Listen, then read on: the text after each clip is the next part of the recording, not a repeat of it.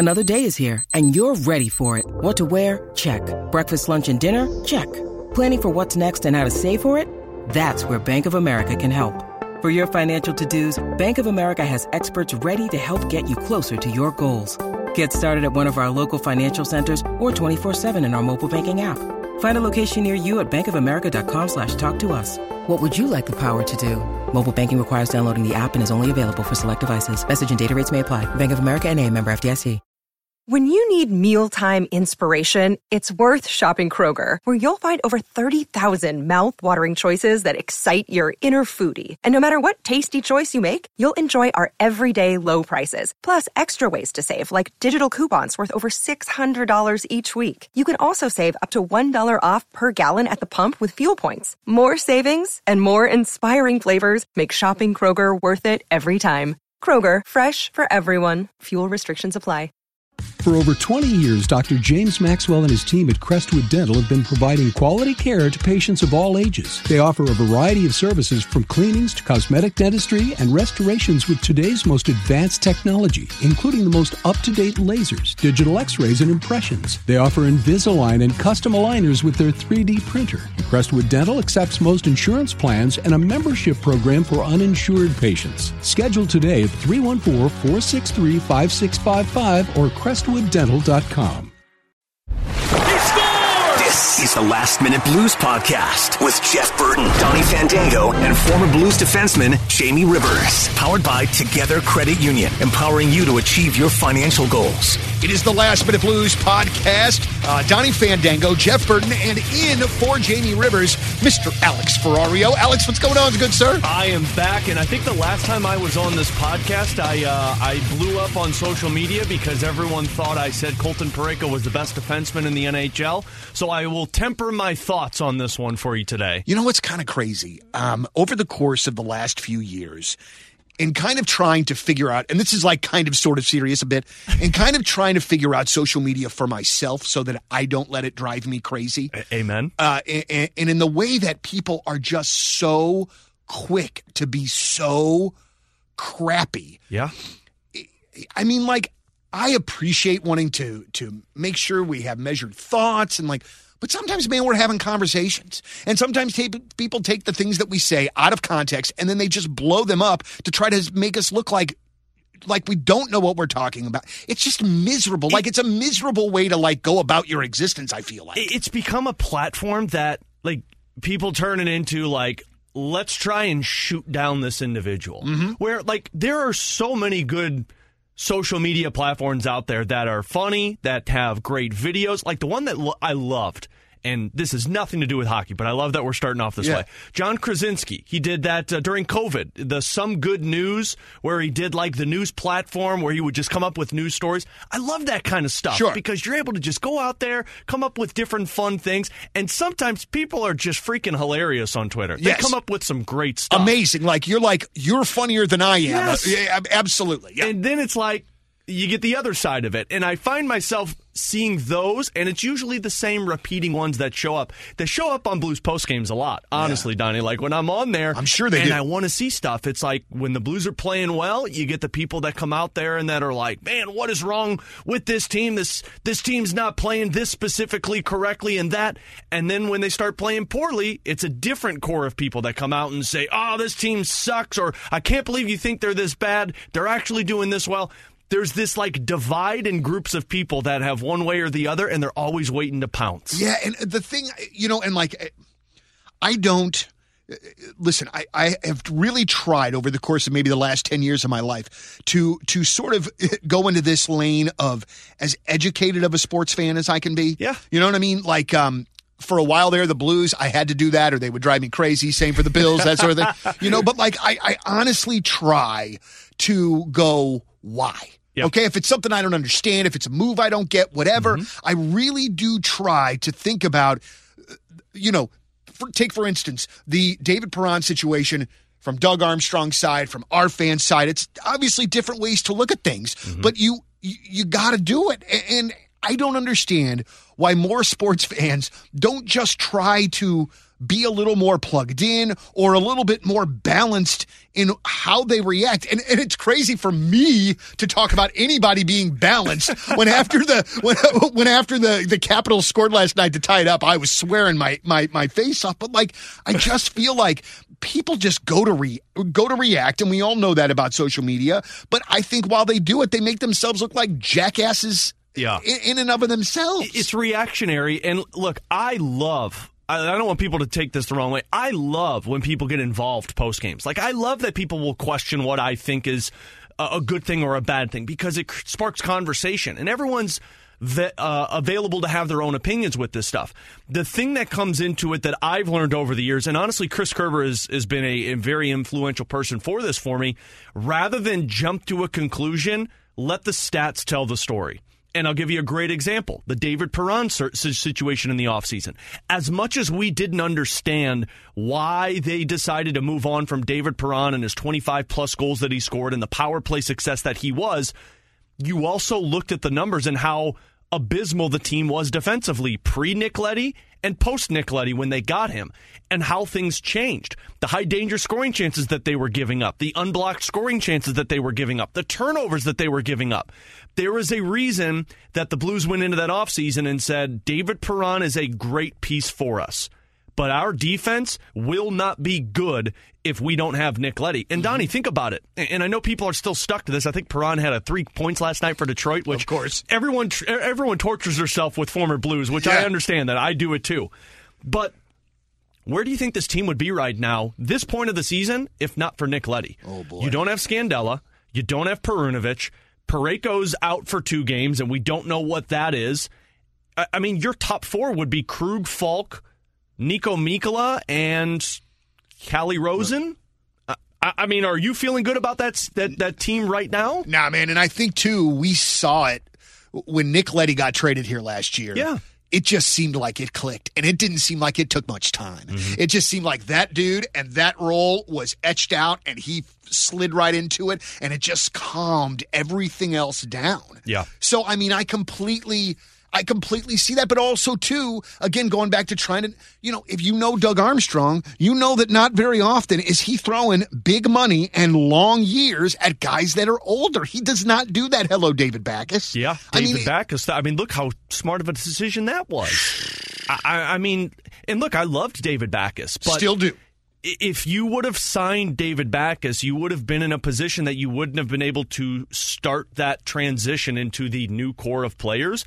Ryan O'Reilly wouldn't be here if you would have signed David Backes, which who knows if you're winning the Stanley Cup. And now, no disrespect to David Backes, but Doug is so good at looking at the landscape of 5 to 10 years from now, rather than, there's a lot of general managers that are, Vancouver is a perfect example of a team that's just looking at the here and now. Mm-hmm. When they made that deal to get Oliver Ekman-Larsson and Connor Garland from Arizona, what was that, last season? Yeah. They basically were saying, we came off of a bubble year in the playoffs where we beat St. Louis. We're trending in the right direction. We've got these young players. We've got these established players. Let's build off of this.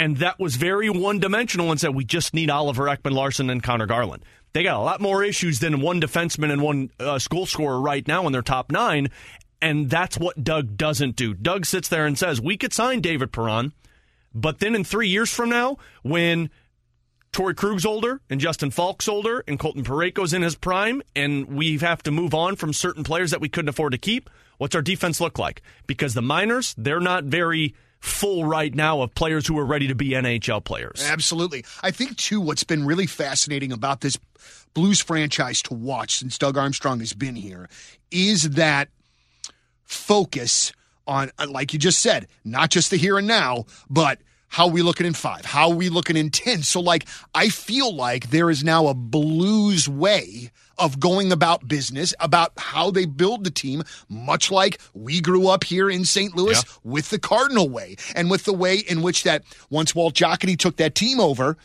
and the DeWitts took it over, there was definitely a way about the business. And it feels like the Blues and Doug Armstrong have that exact same sort of thing going on right now. And as a Blues fan, it makes you feel good. It makes you feel like, okay, well, I know what this next core is going to look like, at least somewhat, so it's it just feels like it's like this sort of thing that's like always sort of good. Yeah. Because they know what the hell they're doing. Well, and that's just it too, Donnie. I mean, if you think about the way that Doug Armstrong's got this established, first of all, it comes down to the ownership group, Tom Stillman and his partners.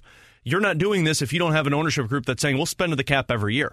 I know these last 3 years have been unpopular because of some of the decisions that Doug Armstrong has made, David Perron being one of them, but you're in a flat cap, and they're still spending to the salary cap. Yep. Now you're moving into an area where $4 million gets added onto that salary cap, and even beyond that. So that's where the optimism comes into play with that business plan. Doug Armstrong knows that he can spend to the cap and make a competitive team every season because you've got Tom Stillman. But you can't just be the New York Yankees of the NHL and say, we're just going to throw money at free agents and be good, because that doesn't work all the time. What you need is you need your core in place. And Doug has been so good. If you go all the way back to the come grow with us era, you remember that era, Donnie. It was not very fun. No. Patrick Berglund, TJ Oshie, David Perron, David Backes, that come grow with us era. Then you get to the 2008 November, Thanksgiving actually, November 24th, when they traded for Alexander Steen. Welcome to your new core. Steen, Backes. You've got the older players and the younger players like Alex Pietrangelo that are taking over. Then they make the trade for Jay Bouwmeester to add into that core of players. And then you transition into that Stanley Cup era where you were able to bring in Paul Stastny and kind of add on to those core of players. Jori Lehtera at the time. I know people hear that, but Jori Lehtera was a centerman that needed to fill a void for them. Yeah. Then you get to O'Reilly and David Perron and Patrick Maroon. He's always added to the core of players. But what have the core of players always been? It was Oshie and Perron and Berglund and Backes. And then it turned into it was Steen and it was Pietrangelo and it was Perron and it was some of those younger players. Now you're in the era that is Thomas, Kyrou, Parayko, and Falk. Like that and Jordan Binnington. That's your core of players, and now you're adding on to it. You know, a word that can be misconstrued as a negative thing, but in this particular instance, I'm not looking at it that way. I find when I see the few times that I have seen Doug Armstrong in the press box, when I've been absolutely petrified and walking past him. Me too, man. I've seen him plenty of times. But he, to me, looks like a man that knows that he's good at what he does. Yeah. And has an ego about that. Who in the organization keeps the general manager's ego from hurting the team? You know what I'm saying? And I'm not saying I'm not saying Doug Armstrong has done that, but at all. But what I'm saying is at this point in his stature with the organization, he's wielding a whole heck of a lot of power. Yeah. Well, what's to say that he doesn't want to sign X player for an ego reason? Who is the one? Is Tom Stillman the one that says, hey, man, you might not be looking at this the correct way? Who's the one that keeps Doug Armstrong in check? Man, that is a really good question, Donnie. I don't know if I know the answer to that. Me just spitballing here, Doug Armstrong is in a very interesting situation because of how in-depth the fan base is here in St. Louis. If you look around, there are teams out there, like, I'll give you a great example, the New York Islanders with Lou Lamoriello. Lou Lamoriello's got an ego to him because he's been very successful in his career. Last season, nobody had an idea what Lou Lamoriello was doing with the Islanders, and they stunk. And everyone was like, what is he doing? Get rid of this guy. Now look at what they're doing right now. But I think the interesting position that Doug Armstrong is in, I think there's a little of Tom Stillman that keeps him in check, obviously. I'm sure a lot of it is him keeping himself in check because he wants to make sure that this is a Stanley Cup contender. But I wonder if it's all of the people he puts around him. I don't know if people understand how many former players, former front office members, former coaches that Doug has around him as a front office member. Like Al McInnes is one of his right-hand men. He brought in Ken Hitchcock to be a scouting advisor for the team. He's got Peter Chiarelli, a former Boston Bruins general manager, who's with him now. You have Bob Gainey, who is with him also. Like, he's got so many Hall of Fame potential people that are around him. I think those individuals keep him in check. But also you have a ton of alumni around the team, too, that take to heart this St. Louis Blues team. The Al McInneses, the Keith Kachucks. You've got the Kelly Chases that are around, the Brett Halls that are around and in tune. I would imagine that keeps you in check if you're a general manager also, because you got all of this Hall of Fame talent around you, and you want to be up to that potential. Absolutely so, but then also too, in that group of people that you have surrounded yourself with in your management group are people that you trust their opinion. So if they say, "Hey, man, you're wrong," yeah, then that gives you reason to pause. I'm just amazed, or I guess I'm just kind of fascinated by being able to have that sort of power. And like you even alluded to, you got to keep yourself in check, right? Because you can let that get away from you real quick. Well, look at the past. Let's just go back to the past 4 seasons of free agency for Doug Armstrong and the names that have been sitting out there. Like, if you're Doug Armstrong, you go out there and throw all the money you want at Johnny Gaudreau, right? You could trade away pieces and get Johnny Gaudreau, but you got to give yourself a little bit of patience there and understand, like, hey, defense is our biggest issue right now. A couple of years ago, you could have made trades that were sitting out there for teams. Like, you could have been aggressive and gone after Erik Karlsson from the Ottawa Senators and given him the big money. But you didn't, because you kind of knew what kind of player he was. Mm-hmm. It's a really fascinating question, Donnie, and I'm going to keep it in the bank because whenever I get the chance to talk to Doug, I'd be curious. I wonder if he keeps himself in check with this also. Yeah. Like, I wonder if you're Doug Armstrong, you look at this and you say, I have built something very special here in St. Louis that you just don't want to throw away by getting too overzealous of free agency and sitting there and being like, I got to go out there and get the big prize, and realizing that, no, we need to stick to the plan. And this plan has been set now. You know who your head coach is. Doug Armstrong made that very clear when they were struggling. Yeah. Brewery ain't going anywhere. So this is our style. You know who your owner is, that you're spending money to the salary cap every single season, and now you've got pieces that you know are going to be here for 6+ years. Binnington, Falk, Parayko, Kyrou, Thomas. That's your team for the next 6 years. How do you build around it? You put the Buchneviches, you put the Schenns, you put the Sods, you put the Nick Lettys, you got the backup goaltenders, and then you draft well. Like, he's got the plan in place, but I wonder if the most important person of keeping him in check is himself. Is there somebody, and there might not be, but is there someone that he is potentially maybe grooming to take over, like that a GM, like as the GM sort of thing? So Ryan Miller is the guy that is the assistant general manager now for the team. And Ryan Miller, for those that don't know, he was kind of on the analytics side for a while with the team. And so he was promoted, I think it was last year, to Ryan Miller. I actually think he was the salary cap. He was the capologist for Doug Armstrong for a lot of years, of like the one that was managing the salary cap for the team. So Ryan Miller's in that post right now with Doug Armstrong. I would imagine he's being groomed into that role to when the GM spot opens up. Maybe it's available to him. But the thing is, you're not just grooming him for St. Louis. Doug grooms individuals for NHL. Like, sure. Marty Brodeur is a perfect example. He was just promoted to the president of hockey ops for New Jersey, who, by the way, an 11-game win streak. Rolling. Exactly. So Doug, we always talk about the fix-it line in St. Louis, like the Ryan O'Reillys and the Braden Schenns. Like, you put them on there and you fix the forwards and you get offense going. Doug Armstrong might be Mr. Fix-It for front office, because a lot of people want to work with him for how much success he has had for St. Louis. Curb says this all the time. People don't. The last time the Blues had a draft pick where they took a forward in the top 10 overall picks, do you know who it is? I couldn't. Rod Brind'Amour. Oh, my gosh. Rod Brind'Amour. What was that, 84, 85, 86, somewhere around there? It was way before my time. Wow. That was the last time they selected a forward top 10 in a draft. They've selected Pietrangelo. They've selected defensemen in the past. But think about that. Like, you have always had success in St. Louis. So if you're Doug Armstrong, if I'm a young person wanting to get involved in front office, I want to work for St. Louis, because St. Louis has a recipe for success. And there are other teams that have that also. Yes. Like Tampa Bay right now, recipe for success. I also want to work for Steve Yzerman for what he has been able to accomplish with 2 separate teams. But Doug Armstrong's at the top of that list. Hey, we'll get back to the Last Minute Blues podcast in just a second, but want to thank one of our sponsors of the Last Minute Blues podcast, and that is Dr. James Maxwell and Crestwood Dental Group. I'm actually taking my kiddos to see Dr. Maxwell on Monday afternoon, but it's really great knowing that the kids don't dread going to the dentist office. It's really great going in there knowing that Dr. Maxwell is always learning the latest and greatest in dental technology. So he's going to do everything that he can to make that experience enjoyable and easy for you.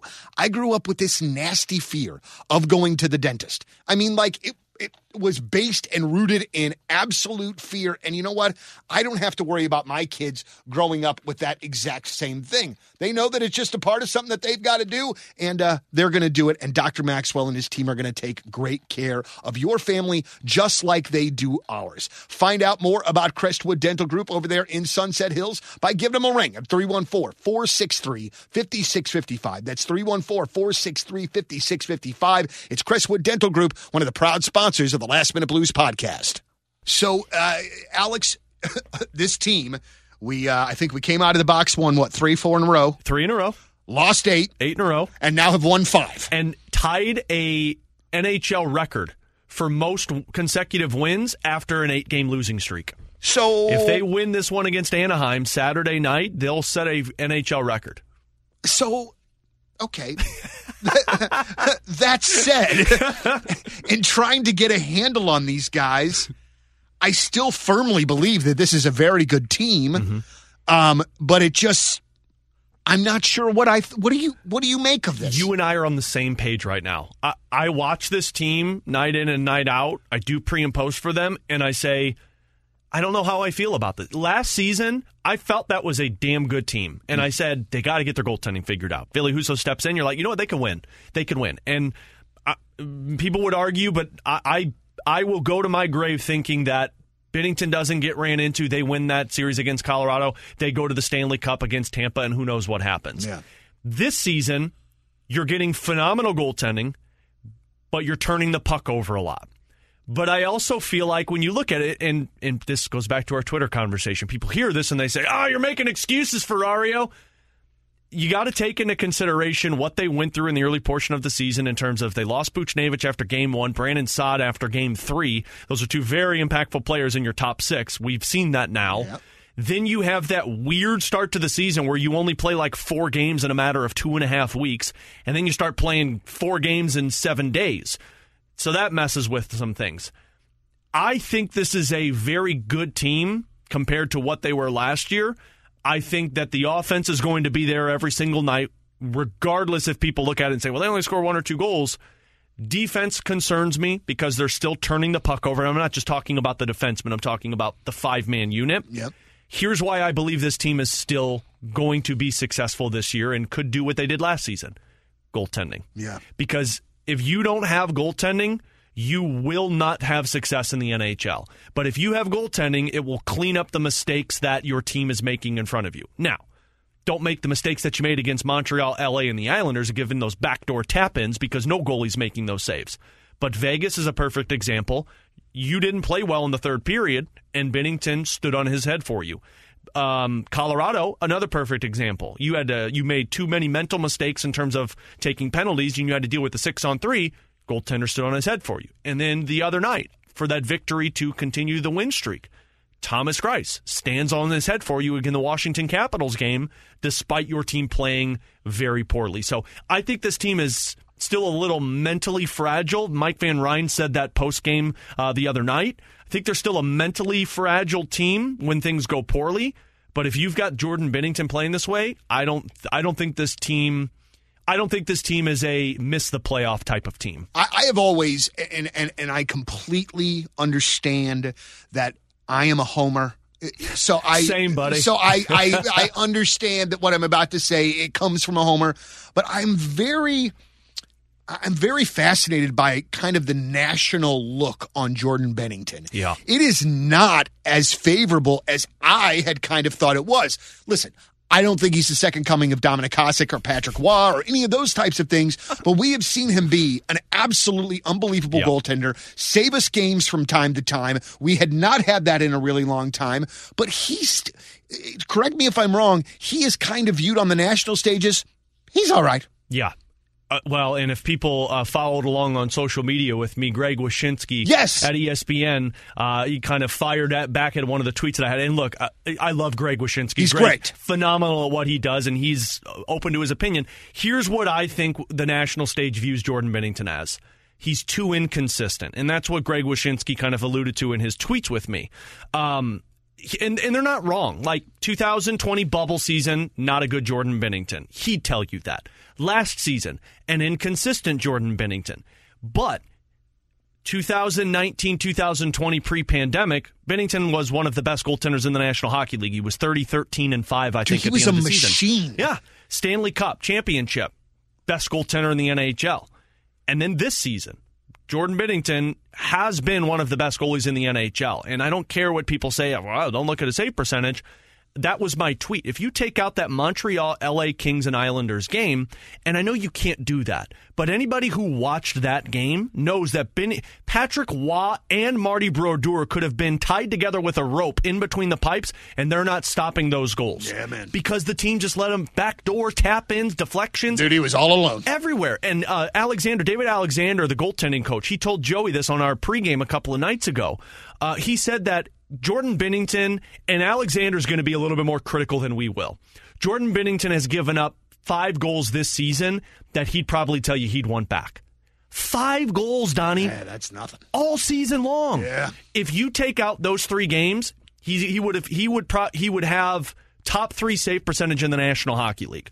Jordan Binnington in the third period when his team is leading this season is 5-0 with a .947 save percentage. Damn. Jordan Binnington this season has been the MVP for this team. And if this continues the rest of the way, Jordan Binnington is going to have the numbers that you look at and say, wow, maybe we should start looking at him a little bit more. But it's going to be so hard for people to view that and forget about the bubble and forget about last season because he was inconsistent. And I would imagine if you're a goaltender, you got to have a long string of consistency before people can look at you and say, hey, that's a top goaltender in the NHL. But for me, I mean, let's look at his season right now. 2018-19, one of the greats. 2019-20, before the bubble and the pause, phenomenal. Yeah. Bubble struggles, last year struggles, this year has been great. I mean, that's a pretty good, consistent track record for Jordan Binnington. It just almost seems like the dude's going to have to win another cup to, like, sort of get any sort of legitimacy with some of these guys. And the other reason I think that people don't like Jordan Binnington, and this is just me. His personality? And you know what? I hate that people don't like that about him because I want my... Anson Carter, NHL TNT broadcaster and former NHLer, he was on our show a couple of days ago, and he said, I want my goaltender to have a bit of an attitude. Like, people don't like when Jordan Binnington gets angry, when he gives up bad goals and gets yanked and he flings his sticks at guys' faces. I want my goaltender pissed off that he didn't play well or his team left him out to dry because that attitude is just going to drive him even further. But I think on the national stage, I think they view Jordan Binnington as a quote-unquote punk, which, look, fine, whatever you want to view it as, but Jordan Binnington is not, has not been, and will not be, from personality purposes. Just talk to the guy for a little bit. Right. He's not a punk. He's actually one of the good guys to talk to and be around. But that's how he plays. However you find your fire, that's all that we care about. There have been plenty of guys in the NHL who play that way that aren't goaltenders that people love. PK Subban was that way. Yeah. Jordan Binnington has fire. I say let the guy use the fire because sometimes it sparks his teammates. Yeah, absolutely. Well, and also, too, I mean, it's you always, for other teams, you got to have guys you don't like. Yeah. And, I mean, if you're on the other team and you see Jordan Binnington and you see his press stuff, you're like, oh, yeah, I don't like that guy. But that's fine. He's ours. You don't have to like him. Hate him all you want. I don't care. Hey, that brings me to something here real quick. You're not going to have an answer for this. I don't have an answer for this. I do not understand the consistency in which people in the Chicago media take pot shots at St. Louis. Scott Darling being one, and then a couple of years ago we had Anthony Rizzo with the Cubs. I do not understand this. Listen, I don't like Chicago sports teams. All right? Simple. No big surprise there, okay? Right. But like, I don't try to shoot down every bad thing about Chicago that I can. I love Chicago. I love the pizza. It's an amazing place to go. And I just don't understand this desire by the Chicago sports fan to just always just look for something about St. Louis to crap on. I think it's because our sports teams have now caught up and maybe surpassed them. Yeah. And maybe that is kind of what's going on in there. But I hate it so much. And then you've got Scott Darling, who I didn't even remember his name, chirping on St. Louis. I hate it. And I hate him. Scott Darling. I don't know. Do people know this? Do you know this? Scott Darling is still getting paid by an NHL team. Like, let's do a fun trivia. Who do you think is still paying Scott Darling right now? I mean, is it the Hawks? No, it's the Florida Panthers. He got traded he signed with Carolina that contract after he was so good in Chicago. And look, you can't deny how good he was that year with Chicago. He was great. He signs his contract with Carolina. He gets his no-trade clause, which I'm not sure if he got a no-trade clause with Carolina. But regardless, he played a year and a half was not good. They basically said, we need you to go away. They paid him to go away, and then they traded his contract that they are paying for him to go away to another team to pay for that contract because they didn't want to pay for it. Like, that's how it was. And Joey said it best on our broadcast the other night. He said, it's very humbling when you're an NHL forward or an NHL player and you get paid to not play in the league. And to go out on a stage like that and just start running your mouth about a city makes absolutely zero sense to me. I actually didn't mind what the Chicago Cubs player said when they said it because you're stirring up rivalry. Mm-hmm. And what I think it was Chris Bryant or Anthony Rizzo. Yeah, I think it might have been Chris Bryant. Yeah. What he said was, I don't like St. Louis because it's a boring place.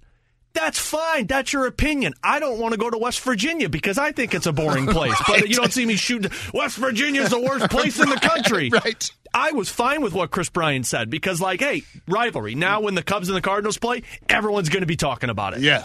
It's one thing to to say that a city is boring and you don't like playing there to I think St. Louis is the worst city in the country. Like, what are you trying to accomplish right now, Scott Darling? I have no idea. My tinfoil Ferrario theory with this, Donnie, is Scott Darling wants to be relevant again. Yeah. Scott, I don't know if he's done pre and post before with the television in Chicago. I don't know if he's done anything on air before. I do know that he's trying to be a successful stand-up comedian. I read that as well. He might need to rework his skit a little bit here if that's his stand-up act, but my tinfoil on that is Scott Darling wanted to be relevant again in Chicago, and what's the way to make yourself relevant in a city? You start ishing on the other city. But again, to say that you never wanted to play in St. Louis is fine. To say that you didn't like playing in St. Louis is fine. But don't open your mouth and say, I think St. Louis is the worst city in the country. I'm pretty sure we can come up with worse cities than St. Louis, buddy. So how about we pump the brakes here? And Kelly Chase had the best response to him on Twitter. Kelly Chase just said, hey, Scott, because, he said, I made sure that my no-trade list, the top of that was St. Louis. Kelly Chase was like, hey, buddy, we have scouts in St. Louis that know about you. You would have never been on their list, so don't worry about your no-trade list. Thank you, Chaser. Thank you. Chaser. What did you think of the reverse retros? You like them? Yes. Not really. Yeah. But I'm the guy that likes the clown jerseys. Like, I'm the guy that liked the reverse retros last year with the red because that was my era. There are people who probably saw the first St. Louis Blues when they were those blue retro jerseys and loved them. I don't like yellow. Yeah. I don't like yellow for the Blues. Like, it was a little bright. I still think they did it best. Like, I still think the Blues used the logo correctly, used the jerseys with that retro style because the Winter Classics are what everyone used to love, and that one is what they look like. Yeah. If they would have done the neon blue and then had more yellow, I probably would have loved it. But again, I understand the premise of it. It's the reverse retro. And then Braden Shen, I think, kind of sort of dodged around the question last night as to whether he liked them or not, because I thought he said that they look like Predator jerseys, which obviously is something that he's not a fan of. I don't like those. So I'm betting that Shenner probably not on board, not liking them. At least they weren't mustard Nashville jerseys. Like, Nashville's like that mustard color that you find in your fridge that's been 2 years old and you squirt it on the hot dog. You're like, guess I'm not eating that today. That's what Nashville's jerseys look like. But at least this one's like, oh, okay. It's funny, too, because the players were asked about those clown jerseys, and they all found ways to veer around it when you'd ask them the question. But you could see in their eyes, like, yeah, it's pretty cool. Yeah, it's something different, pretty all right. cool. All right. Alex, thank you so much for your time, man. We appreciate it so much. These, man. Anytime you could come on or ask me to come on with this, I will. And this is the first time I've been on since Jeff passed away. And the last time I was on with you was with Jeff. I loved you two. You two were my favorite dynamic duo for the hockey team. Thanks, man. Jeff is so much missed. And every time I listen to this podcast with you and Jamie, I'm thinking about him. So love you, Jeff Burton. Love you, Donnie. Anytime you need me on, buddy, I'm here for you. That is Alex Ferrario from 101 ESPN. It is the Last Minute Blues podcast for Jamie Rivers, Alex Ferrario, Jeff Burton. I'm Donnie Fandango. As always, let's go Blues. The Last Minute Blues Podcast. Hear more at 1057thepoint.com. Powered by Together Credit Union. Empowering you to achieve your financial goals. Hi, this is Chris Howard, host of Plugged In with Chris Howard. The College Football Playoff Committee made their decision on Sunday, and as much as I loathe the idea of Ohio State losing their way into the College Football Playoff, I 100% agree with OSU making it in over Bama. Nick Saban citing some hypothetical point spreads to prove his point that the Tide deserve a spot in the college football playoffs holds little substance when you consider Bama's best win is over Texas. No, the committee got it right. TCU had a great season with far more ranked wins than Bama and didn't deserve to lose their spot after playing a surging Kansas State in a championship game.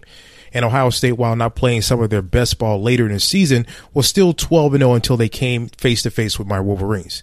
While the college football playoff system isn't nowhere near as good as it could be, it's better than what we had. And in a few years, it will be better for all of college football.